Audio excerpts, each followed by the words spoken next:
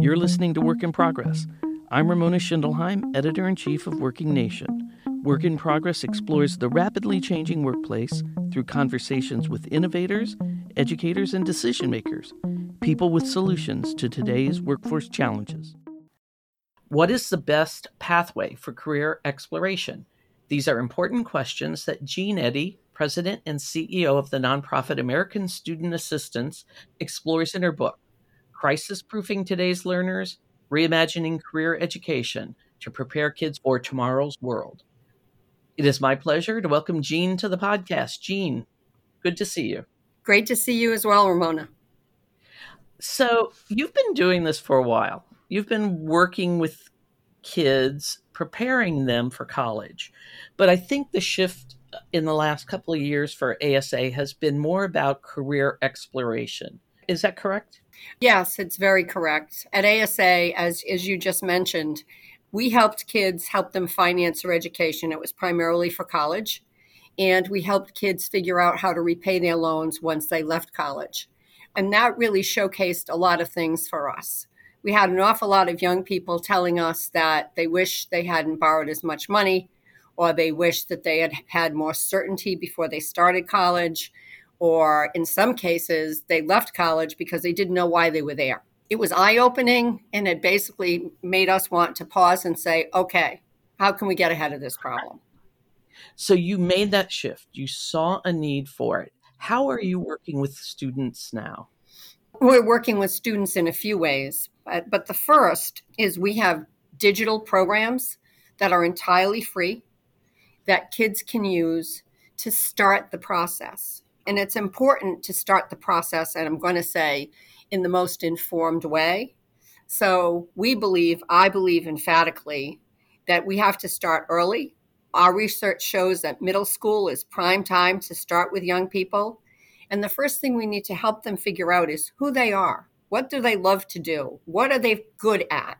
What do they get fun from? And use that to basically then go and see the number of careers that are possible by doing that. And I think, within the book that I talk about the fact that if we have kids basically figure out what they love, what they're good at, what the world needs, and what they can be paid for, at the end of the day, they're going to have a successful future. I look back on my own middle school years. Careers weren't even discussed at that point. It was like, just try to figure it out. And it also depends on your social network, on who might be pushing you toward a career or helping you explore it. So do you find now that this shift has helped a lot of kids, talk about it at least, to start thinking about it? I think definitely. We have in our digital platforms, we have over 12 million young people using them. And it has everything to do with the fact that we started off on the premise that it had to be fun. So if you think about how often kids are playing video games or on social media, they're out there trying to have fun, they're trying to connect, etc. So we decided to go to where the kids are and provide them with an opportunity to go exploring and do that.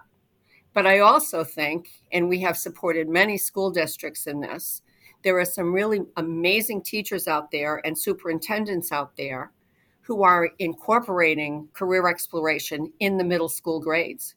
And we have seen great success with those programs, allowing young people to start to figure out what their path might be before they even have to choose courses in high school. Because if you think about it, you cannot take courses in high school and then suddenly find that you're not ready for that next thing. So it's really important to be able to start this early and be able to help kids see a path very early on. So in your book, you talk a bit about how college is not for everyone.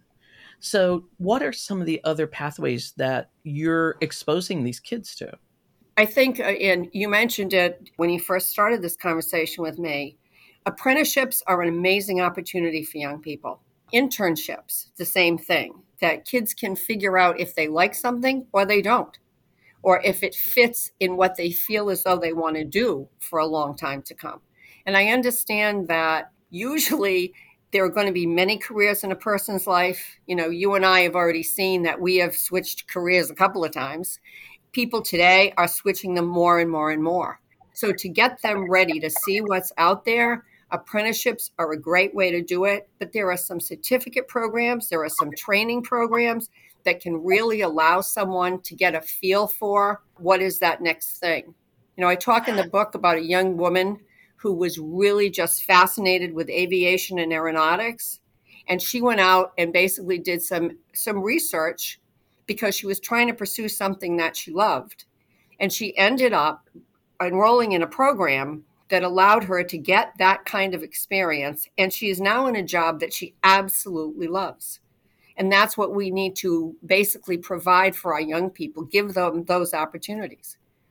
There's that saying, if you can see it, you can be it. Exactly. So that idea that exposing somebody early, and I love the thought, as you said, that young woman loves aviation and didn't know what to do with it. Now she does. It's a really remarkable experience, I think, for a young person to have that. You know, one of the other things is technical schools, trade schools have been around for a while. And, you know, we all, remember shop class and that in high school. But it's taken it to a new step in a lot of school districts. I noticed in Louisville, Kentucky, they have high schools that are focusing on healthcare, focusing on data science. So you can go and get your regular career education, but you can also get that extra step of training. So I want to give a shout out to Louisville, Kentucky on how they're approaching that. There are some amazing opportunities in high schools right now. In fact, in Massachusetts, for an example, the technical high schools in Massachusetts have waiting lists. You know, it used to be that there was some stigma attached to a technical education in a trade school. That is dissipating, thank heaven, and finding more and more young people want to pursue that. And they want to be able, I think this generation of kids is very, very focused on getting their hands on something that they can feel and experience. They don't want to wait. They're not the most patient crowd. But again, I think that if they use that for good, they're just going to enhance the possibilities for what their future can be like. Quite a few now, big companies are dropping their college requirements. And I think there's still maybe a misperception out there to some young people that you have to have that college degree. So what does that mean to you that employers are recognizing you don't need that? It basically means to me that that employers are basically saying that they need the skill sets required for the jobs that they are offering. And oftentimes they believed that a college degree was going to automatically bring those skill sets, and it doesn't. In large measure, it doesn't. And so what we have to do right now is help young people see that there are things that they can acquire and do in their learning process, things like adaptability, things like problem solving, critical thinking, data analysis, digital literacy, those kinds of things. Employers are saying that they are looking for those things now. And I think, again, with education, if we can do a better job, I also think, and I'm going to go back to apprenticeships again and internships, employers who are willing to take on students who can actually discover those things and realize that they don't have to take an immediate step to go to college, we are going to get the word out in a bigger way. That misperception is one thing, but also access is another. We've talked a lot on the podcast about the digital divide. Mm-hmm. Not all schools are equipped with all the latest technology that they need maybe to share this with students. How do we bridge that gap? How do we make sure everybody has that option? So one of the things that I do talk about in the book is about the fact that we need to make our educational systems be more hybrid. You know, one of the things that we've learned is, and one of the reasons why we decided to basically approach young people with everything is through a cell phone these days. Kids have cell phones. You know, 95% of them have cell phones, which is why we went mobile and decided to offer the things that we offer that way. I think one of the things that we all learned during COVID is that there has to be learning opportunities that are hybrid. And to be able to do that, we need to figure out how to be able to take some of the technology that we've developed and broaden it to partner with school systems to be able to offer those kinds of things so that every kid has this kind of opportunity. Do you see progress being made in making that connection now? I kind of asked this question before, but I'm really curious on where you see that career readiness, that K-12 being that starting point. Do you see a lot of people embracing it? Well, certainly just from our own experience, young people are embracing it, which is, which was our first focus. But I would tell you that there are some amazing school systems out there that have embraced it and are doing wonderful things. Like the school districts in Cajon Valley are doing amazing work. I spent some time in Tacoma, Washington. I would have to tell you those high schools out there are beyond impressive with doing the kinds of things that you and I have both been talking about on this podcast. In New York, one particular school system that is beyond impressive, and it is catching on more and more and more. What do you think is the biggest obstacle right now for this becoming just the way we do business moving forward with our kids? I think what we've got to understand is that this is an issue that everybody needs to be involved with. We have teachers, they put in an awful lot of time, they have an awful lot of things to deliver within a very short window.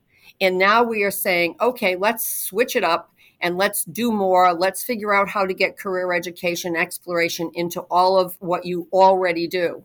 Parents have got to be involved in this and help. Teachers have to basically put pressure on the systems that they're within. So, it's school departments, it's employers too, and policymakers. We have to understand that this is an issue that one person is not going to be able to fix, or one system is not going to be able to fix. I was in a conversation last week with a school superintendent who talked about the fact that teachers today, they were in school and learning methods. I don't know if you ever took any kind of teaching classes when you were in college. I did. There are certain courses that you take, and there are certain things that you do to deliver the education that all of us are used to. That has got to change too. We can't expect teachers who have gone through the process that most people who have taken teachers courses can expect to now go into this new land and have everything be fabulous. It just doesn't work that way. We have to do a better job of incorporating that with the teachers that we work with and the budding teachers that we work with. Do you think there is a future still for four-year colleges? Do they have to adapt to this new kind of focus on careers? I think they absolutely do. It's not just a question of, I know there are many, many conversations about return on investment, and heaven knows college gives you so many things, as you referred to before. It's not just the fact that you come out of college with a career. There are a whole host of things that you can come out of college with. But I would say some adaptability in some of the way courses are described, or not even courses, but courses that are offered, not described, but offered. There could be a way to incorporate all of that within the system. And I think, again, there are many forward-thinking colleges that are out there doing those very things right now. Jean, moving forward, how would you like people to embrace this and adapt this and use it in the school system? Well, first, I'd like them to go to our website at asa.org and look at all the wonderful programs that we offer young people that are totally free, that can be used by students directly within a hybrid situation, et cetera, that will enhance what's happening in classrooms.